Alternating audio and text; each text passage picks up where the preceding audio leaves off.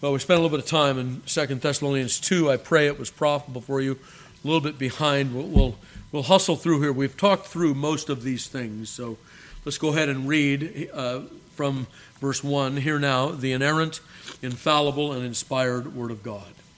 Then wrought Bezaleel and Aholiab and every wise-hearted man in whom the Lord put wisdom and understanding to know how to work all manner of work for the service of the sanctuary, according to all that the Lord had commanded. And Moses called Bezaleel and Aholiab and every wise-hearted man, in whose heart the Lord had put wisdom, even everyone whose heart stirred him up to come unto the work to do it. And they received of Moses all the offering which the children of Israel had brought for the work of the service of the sanctuary, to make it withal. And they brought yet unto him free offerings every morning. And all the wise men that wrought all the work of the sanctuary came, every man from his work which they made, and they spake unto Moses, saying, The people bring much more than enough for the service of the work which the Lord commanded to make. And Moses gave commandment, and they caused it to be proclaimed throughout the camp, saying, Let neither man nor woman make any more work for the offering of the sanctuary. So the people were restrained from bringing. For the stuff they had was sufficient for all the work to make it, and too much. And every wise-hearted man among them that wrought the work of the tabernacle made 10 curtains of fine twined linen, and blue and purple and scarlet, with cherubims of cunning work made he them. The length of one curtain was 28 cubits, the breadth of one curtain 4 cubits. The curtains were all of one size. And he coupled the 5 curtains one unto another, and the other 5 curtains he coupled one unto another. And he made loops of blue on the edge of one curtain from the selvage in the coupling. Likewise he made in the uttermost side of another curtain in the coupling of the second. 50 loops made he in one curtain, and 50 loops made he in the edge of the curtain which was in the coupling of the second. The loops held one curtain to another. And he made 50 tacks of gold, and coupled the curtains one unto another with the tacks. So it became one tabernacle. And he made the curtains of goat's hair for the tent over the tabernacle, 11 curtains made he them. And the length of one curtain was 30 cubits. 4 cubits was the breadth of one curtain, and the 11 curtains were of one size.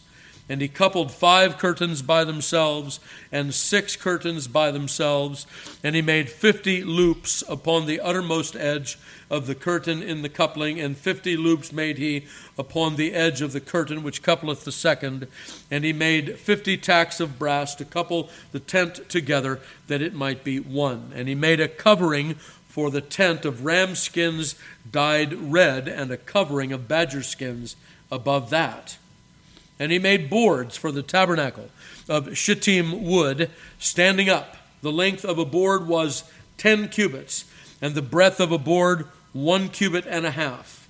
One board had 2 tenons, equally distant one from another. Thus did he make for all the boards of the tabernacle. And he made boards for the tabernacle, 20 boards for the south side southward, and 40 sockets of silver he made under the 20 boards, 2 sockets under one board for his 2 tenons, and 2 sockets under another board for his 2 tenons.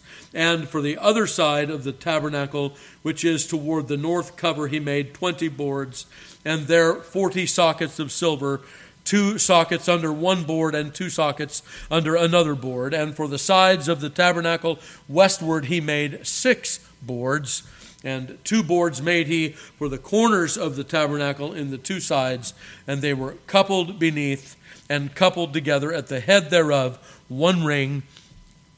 Thus did he to both of them in both the corners. And there were 8 boards, and their sockets were 16 sockets of silver, under every board 2 sockets. And he made bars of shittim wood, 5 for the boards on the one side of the tabernacle, and 5 bars for the boards on the other side of the tabernacle, and 5 bars for the boards on the tabernacle for the sides westward. And he made the middle bar to shoot through the boards from one end to the other. And he overlaid the boards with gold and made their rings of gold to be places for the bars, and overlaid the bars with gold. And he made a veil of blue and purple and scarlet and fine twined linen. With cherubim made he it of cunning work. And he made thereunto 4 pillars of shittim wood, and overlaid them with gold. Their hooks were of gold, and he cast for them 4 sockets of silver. And he made an hanging for the tabernacle door of blue and purple and scarlet and fine twined linen of needlework, and the 5 pillars of it with their hooks.